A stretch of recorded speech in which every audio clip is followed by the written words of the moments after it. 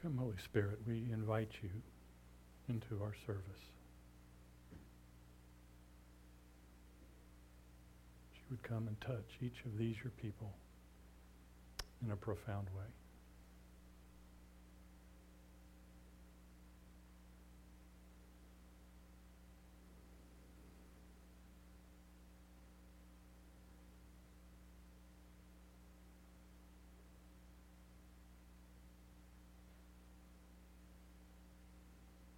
Amen. We're going to pray over our offering. We don't actually take up an offering. We have a variety of ways that people can give. We have the collection boxes kind of on either side of the sound booth, and then some instructions that should be on a chair back that's in front of you as well. But I just wanted to mention something that, in the second chapter of the book of Acts, Luke tells us that the early church had a lot of people who were in need. But the cool thing about that was that the church had these believers that sort of came together and took care of the needs. In fact, in verse 45 of Acts 2, it says, "And they were selling their possessions and belongings and distributing the proceeds to all as any had need." Now that's pretty amazing, especially when you think about the fact that those were people that probably didn't have a whole lot to begin with. It wasn't like they were all really wealthy and had big houses and that sort of a thing. And they were sensitive to the needs of those people who were around them. They were sensitive to the movement of the Holy Spirit and literally sold personal belongings to help their friends who needed something. And I really think that people like that exist today, and I know there are those like that in this church. But just so that you know that when you give to our church, that a portion of those funds go to help people who have needs in this church. He uses your gifts to restore people's dignity, to give them hope, perhaps food, clothing, shelter, any number of issues. And that's the really great thing, is that God's inviting us to be part of the solution to the problems that other people are facing. And so whether you are here in person, whether you're watching from home or somewhere, let's pray about our role today in serving and helping and, in financially resourcing as well anyone who has a need. So let's pray now. Lord God, we thank you for your faithfulness. We thank you that we can always trust in you. You are an abundant God, and out of your great love and your great mercy, you have given us so very much. As an act of our heartfelt gratitude, we give you our tithes and our offerings. With them, we worship you, we acknowledge your blessings upon us. Please now take them and use them for your kingdom and your glory. Extend and multiply their reach and their influence. May they be a great blessing to many. We ask all this in the mighty and powerful name of Jesus. Amen.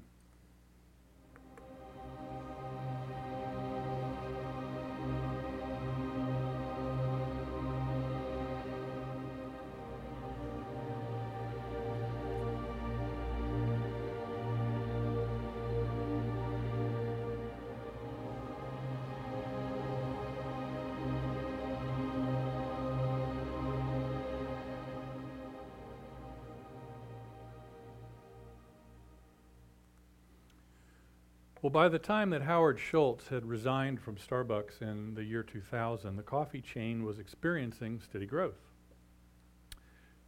However, just 8 years later, Starbucks was reeling from a bad economy and from stiff competition.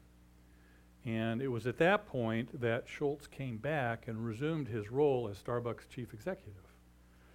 But he faced a really challenging mission, and this is challenging really in any industry, and that's to lead a turnaround. And he was interviewed about his return, and he commented that before the company and the management team could really move forward, they had to deal with the past honestly by admitting their mistakes. here's an excerpt from that interview. This is Schultz speaking. He says, "When I returned in January 2008, things were actually worse than I thought. The decisions we made were very difficult, but first there had to be a time when we stood up in front of the entire company as leaders and made almost a confession that the leadership had failed the 180,000 employees of Starbucks and their families. And even though I wasn't the CEO at the time, I should have known better. I'm responsible.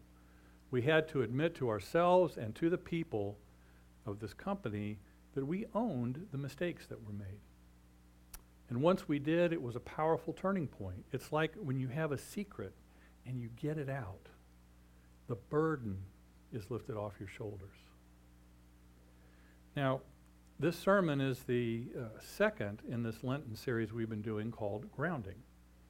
And as I mentioned last week, Lent is this period of time on the Christian calendar immediately before Easter that many believers use as a time to draw closer to God. And the story that I just told about Howard Schultz really illustrates one of the key ways that we can do that, by admitting our mistakes, by accepting responsibility for them, and by asking for God's forgiveness. And as Schultz said, it's about dealing with the past before moving into the future. And that's exactly what we're going to see Daniel doing in today's text, which is from the book of Daniel, chapter 9, verses 3 through 19. But before we get into that text, I want to give you a little bit of a version of the backstory as to how we got to the point that we're going to read about. So Daniel is in exile, and he's been studying the book of Jeremiah. And as he's been studying that, he all of a sudden realizes that the 70-year exile that is spoken of in that book has come to an end. And he realizes that the Lord had promised at that point to take his people back to Judah and to Jerusalem to fulfill his plans to do good to them and to restore them. So the fulfillment, though, of what Daniel read in Jeremiah's prophecy wasn't something that God just automatically did. It was done in response to the pleas of his people to deliver them from the exile they were in and to return them to the land. And that's exactly right where we join in the story, with Daniel reaching out to God on behalf of himself and the entire nation of Israel and all of his people. So if you want to follow along in your Bible or on your electronic device, we're in Daniel chapter 9. This is verses 3 through 19. We will have it up on the screen as well. So here we go, Daniel 3. "Then I turned my face to the Lord God, seeking him by prayer and pleas for mercy with fasting and sackcloth and ashes.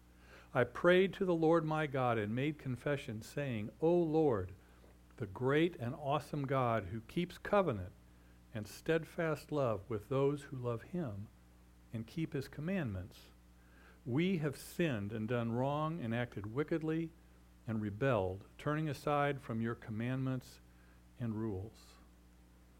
We have not listened to your servants the prophets, who spoke in your name to our kings, our princes, and our fathers, and to all the people of the land.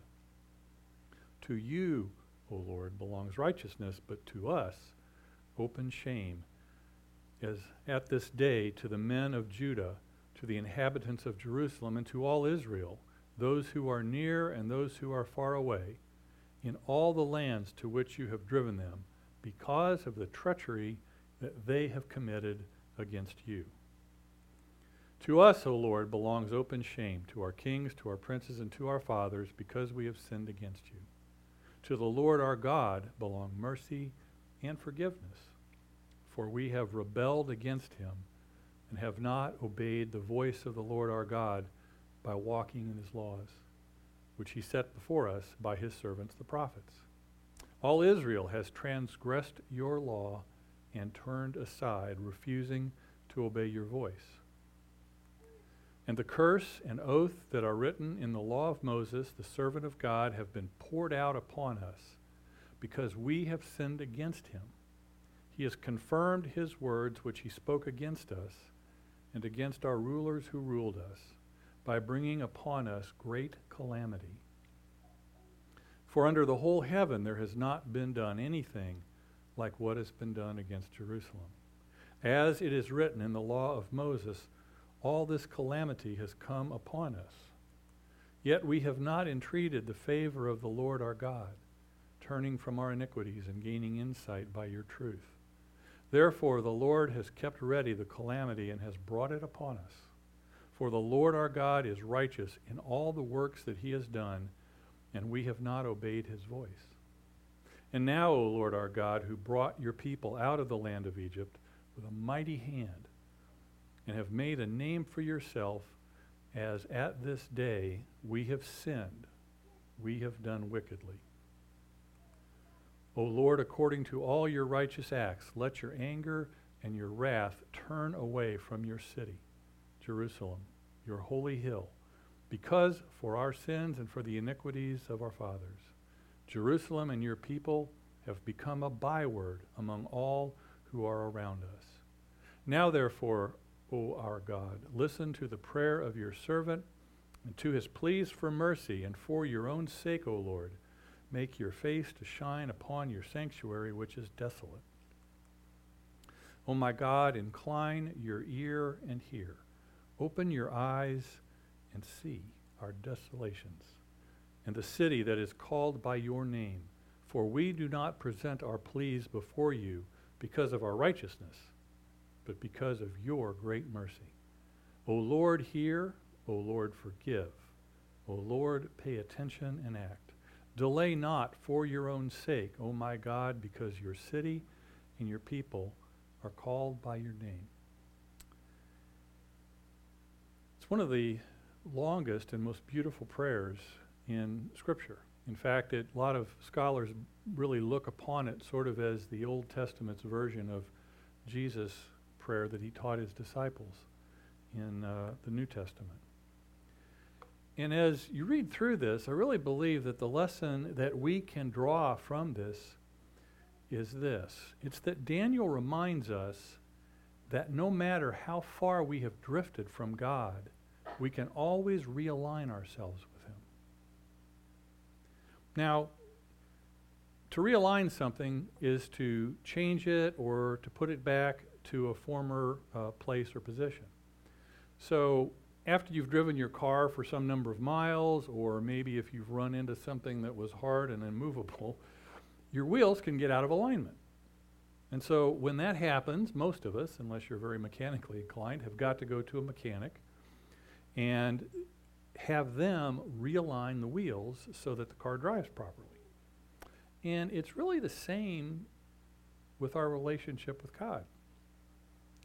Except it's sin and it's disobedience that cause us to get spiritually out of alignment with our Father.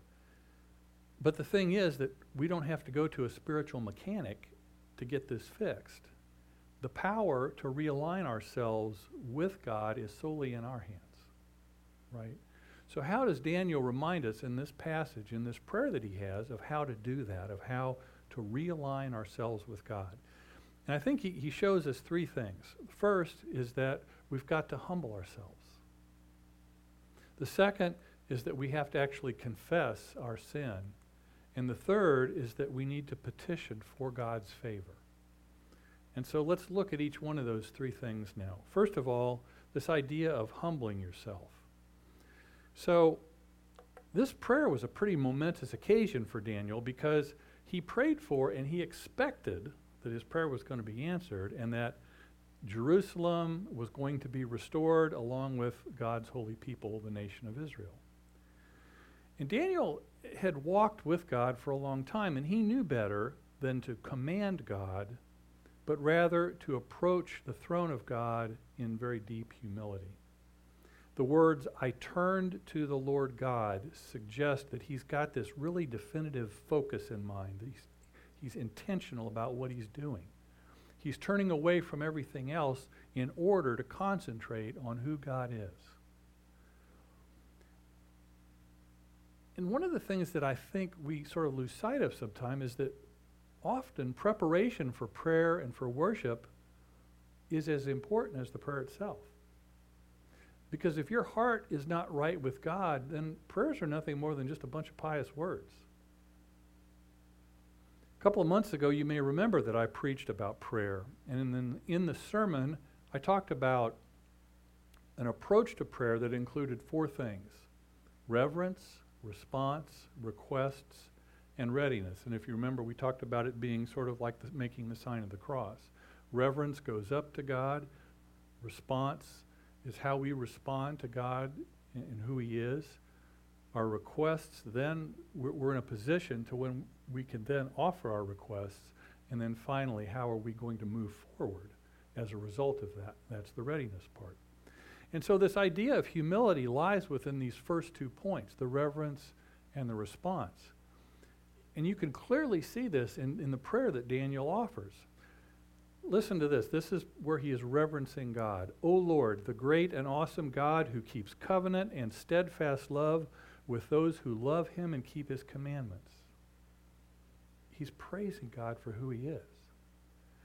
But now listen to how he responds to the praise that he's just given God.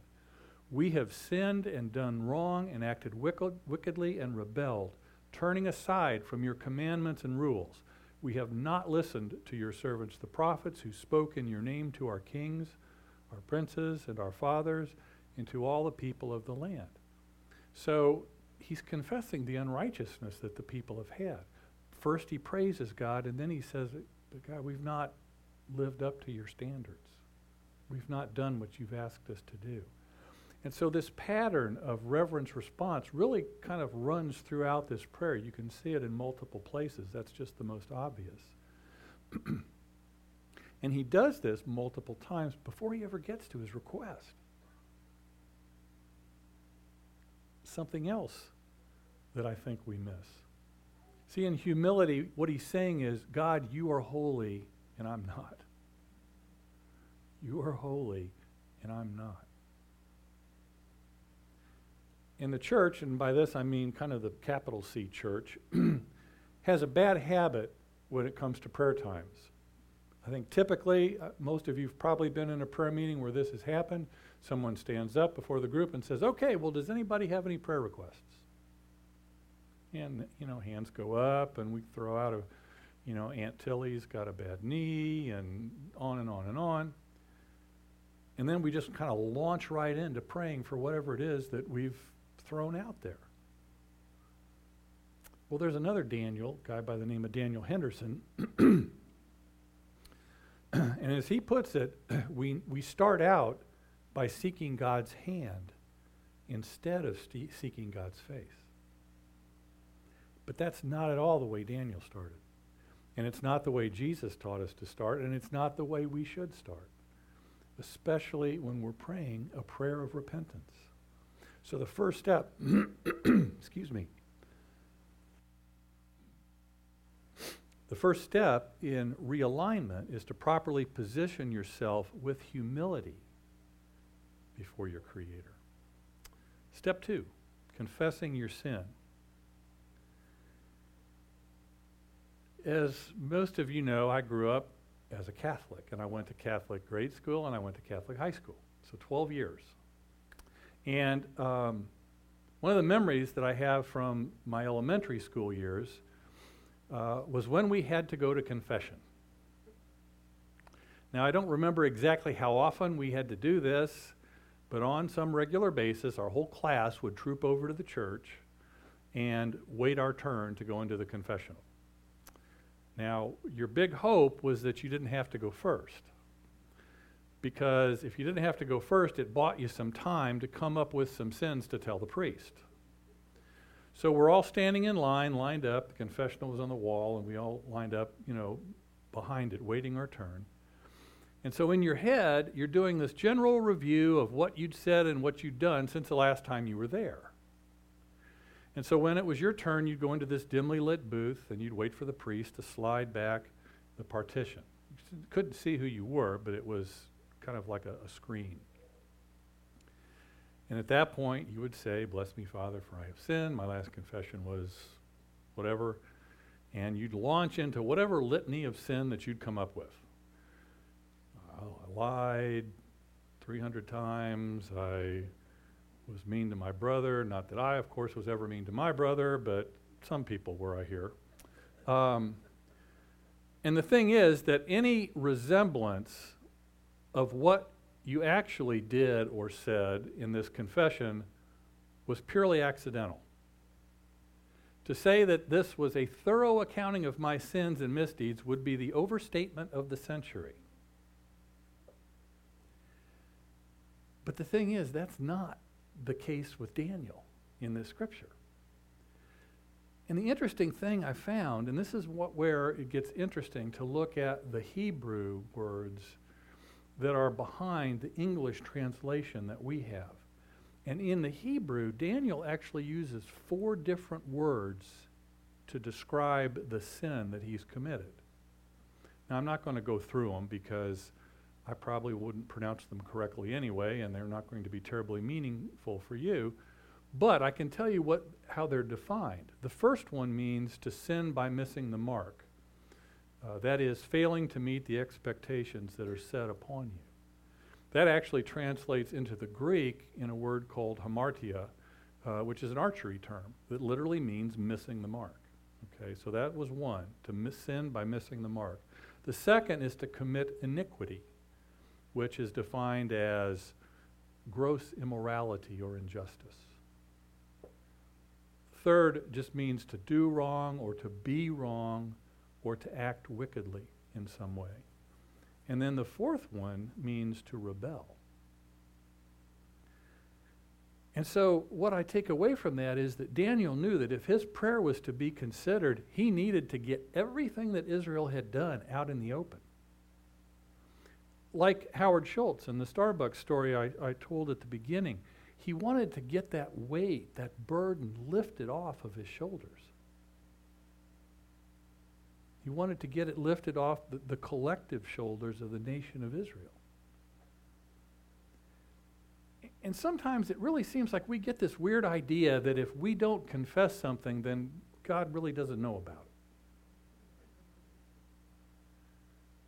But the thing is, he does. I mean, he knows every hair on your head, among other things. And so there's really no point in trying to be coy about it.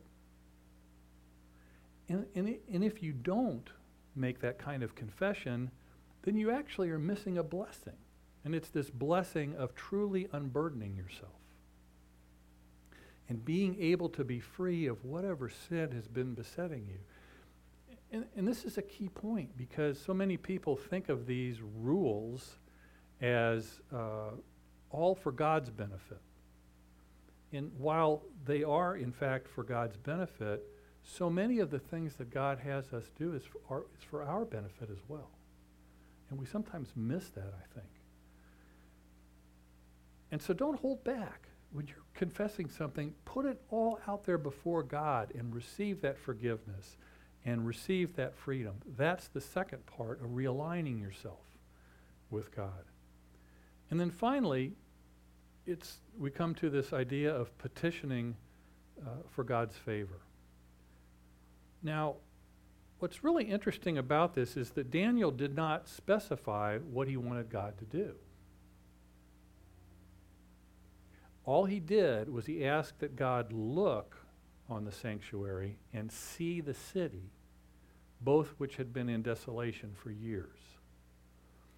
And I think this is another big lesson from this part of the text. Don't leave God out of the equation when you start asking for things. As I was putting this together, I all of a sudden thought of this country song by Garth Brooks called Unanswered Prayers. Anybody familiar with it? Ever heard the song? The chorus of the song goes, "Sometimes I thank God for unanswered prayers. Remember, when you're talking to the man upstairs, that just because he doesn't answer doesn't mean he don't care. Some of God's greatest gifts are unanswered prayers." The context of the song is that he goes to a high school football game much later in life as an adult, and he's married, and it's his old high school, and he runs into his old girlfriend, or his high school girlfriend. Then he had prayed to God that he'd wanted to marry her and be with her all his life, and now he's thanking God that didn't happen because he would have never met the woman he's with now. Now, are there times when we want to pray for something specific? Absolutely. Absolutely. And it's not at all wrong to do so. But I think it's also a good idea sometimes to do what Daniel's doing. Here's the situation, Lord. What do you want to do about it? Which actually took me to another song. This one was called Do Something by Matthew West. And the first part of it goes like this. Well, I just couldn't bear the thought of people living in poverty, children sold into slavery. The thought disgusted me. So I shook my fist at heaven and I said, God, why don't you do something? He said, I did. I created you. Sometimes you may be the answer to your own prayer. And so petitioning for God's favor is really the last part of getting realigned with God. Well, to close, I'm going to tell you a quick story about one of the early church fathers, Augustine of Hippo. And he wrote a letter in November of 409 AD. And in this letter, he wrote it to his friend Victorianus, hard to say. And he told Victorianus that Christians should follow the example of great men like Moses and Daniel when they confess their sins before God. He writes, observe how he spoke first of his own sins and then the sins of his people. And he extols the righteousness of God and gives praise to God for this, that he visits even his saints with the rod, not unjustly, but because of their sins. If, therefore, this be the language of men who by reason of their eminent sanctity found even encompassing flames and lions harmless, what language would befit men standing on a level so low as we occupy, seeing that whatever righteousness we may seem to practice, we are very far from being worthy of comparison with them? Well, that's language is a little bit stilted, I will admit. And so, if I might be allowed to paraphrase the great Augustine, I would say this. Daniel ended up with his own book in the Bible. And his prayer in Daniel 9, 3 through 19 is considered one of the best in the entirety of Scripture. I think it would be a good idea to pray like Daniel.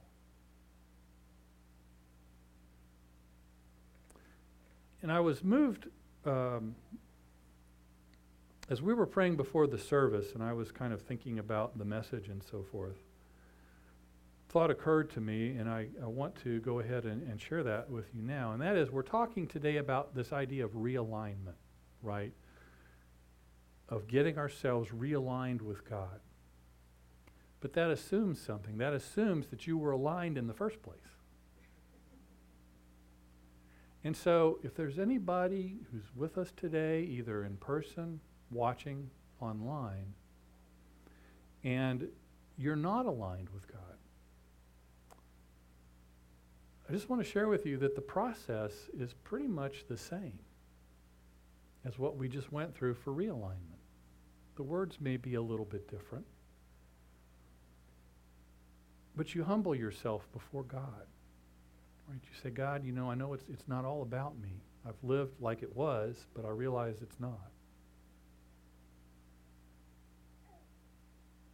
You admit the fact that you are a sinner.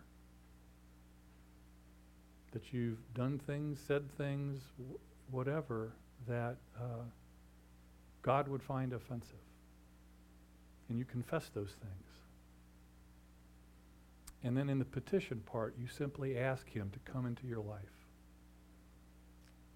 That you now desire to walk with him. That you, in fact, believe that he is Lord and he is Savior. And it's as simple as that. Chip says that all the time. This is not hard. The other thing that this points out is that you don't have to get yourself all put together in a nice little package before you can offer it to God. If that were the case, there wouldn't be anybody before God. It's not about who you are now. It's about who you're going to become. And so, if that's a decision that you've hesitated to make because you're waiting to get your act together, stop. It's going to be a lot easier to get your act together if Jesus is walking with you through that process. Trust me. And so, as I close the message, I just want to pray a prayer that if you have come to a point where you've reached that decision, that you truly want to give your life to Jesus, that this is an opportunity now for you to do so. And you can say it out loud, you can just pray it, you can agree with what I'm saying. There isn't any really right or wrong way to do it. As long as you go in humility before God and trust that He will do in you what He's promised.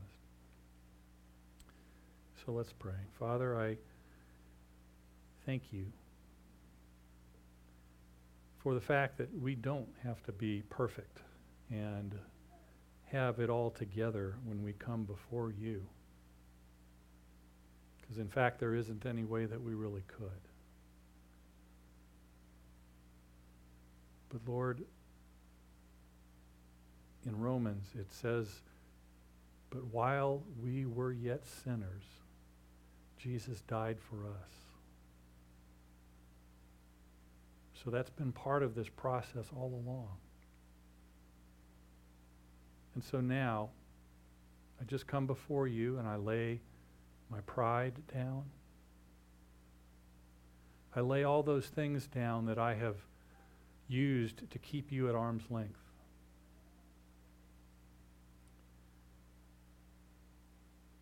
And I acknowledge that you are truly Lord, that you died for me,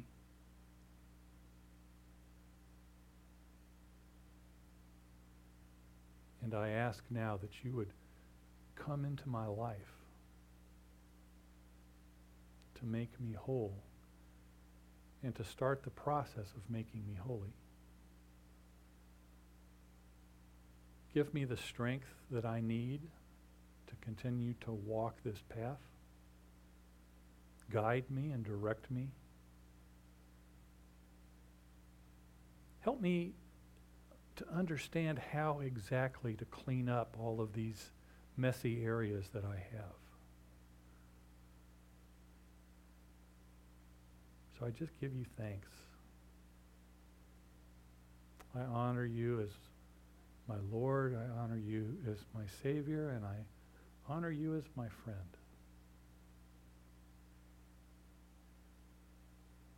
And give you all thanks. And I do this in Jesus' name. Amen.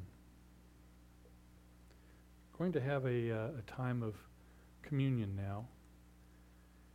And if you have not been with us before, there are little individual servings of bread or a wafer and some juice that are underneath the seats in front of you in a little holder. I'm going to bless our elements, and then we'll take communion all together at the same time. So, on the night that Jesus was to be betrayed, he took bread, and he offered it up to heaven and asked his Father in heaven to bless it. And then he broke it. And he gave it to his disciples, and he said, "Take this, all of you, and eat, for this is my body given for you, for the forgiveness of your sins." Near the end of their supper time together, he took a cup from the table, and again, he asked his Father in heaven to bless it. This too he gave and shared with all of the disciples that were at table with him. And he said, "Take this, all of you, and drink, for this is the cup of my blood, the blood of the new and everlasting covenant, blood that was shed for you and for many, so that your sins may be forgiven. So whenever you eat of this bread or drink of this cup, do so and remember me. Lord God, we thank you for this sacrifice that forms the basis of our having a relationship with you.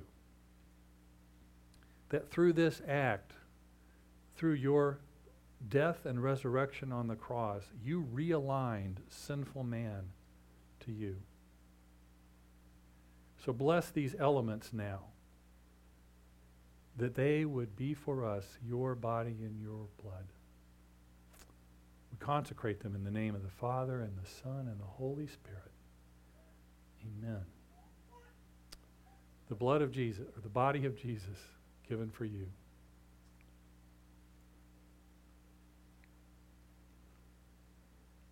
And the blood of Jesus shed for you.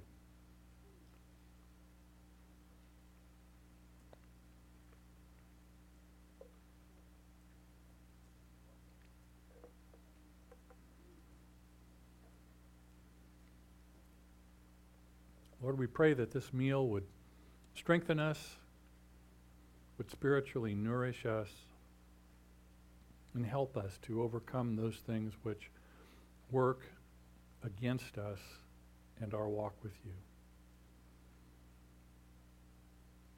So we lift up our thanks and our praise to you now. In Jesus' name, amen. Pastor Chip?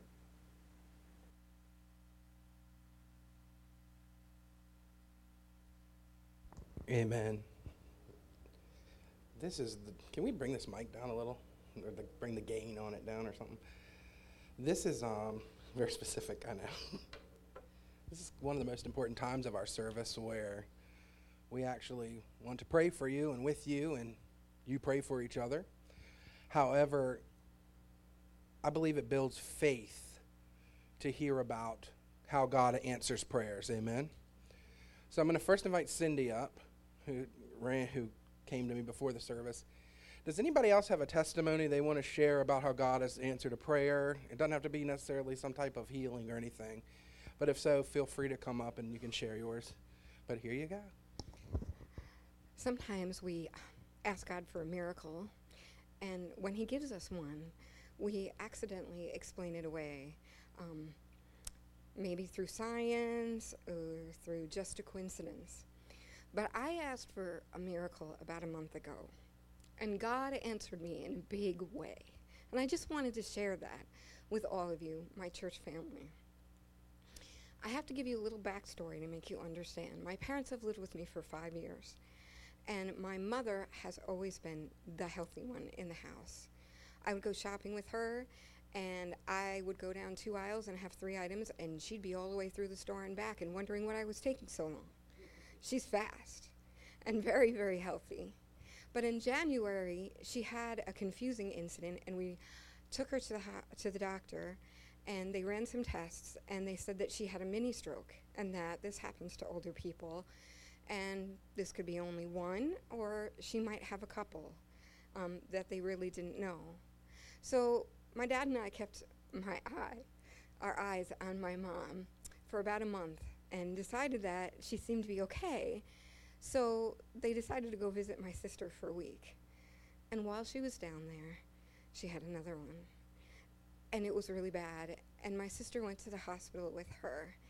And while she was there waiting, they asked for a DNR for my mom, because her blood pressure had dropped to 40/30.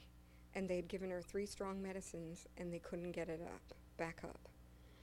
So I hopped in the car, and on my way down to my sister's house, which was 5 hours away, I petitioned the Lord. I asked him, I said, I know my mom's older, and I know you love her more than I could ever, and that she'd be so much more happier with you.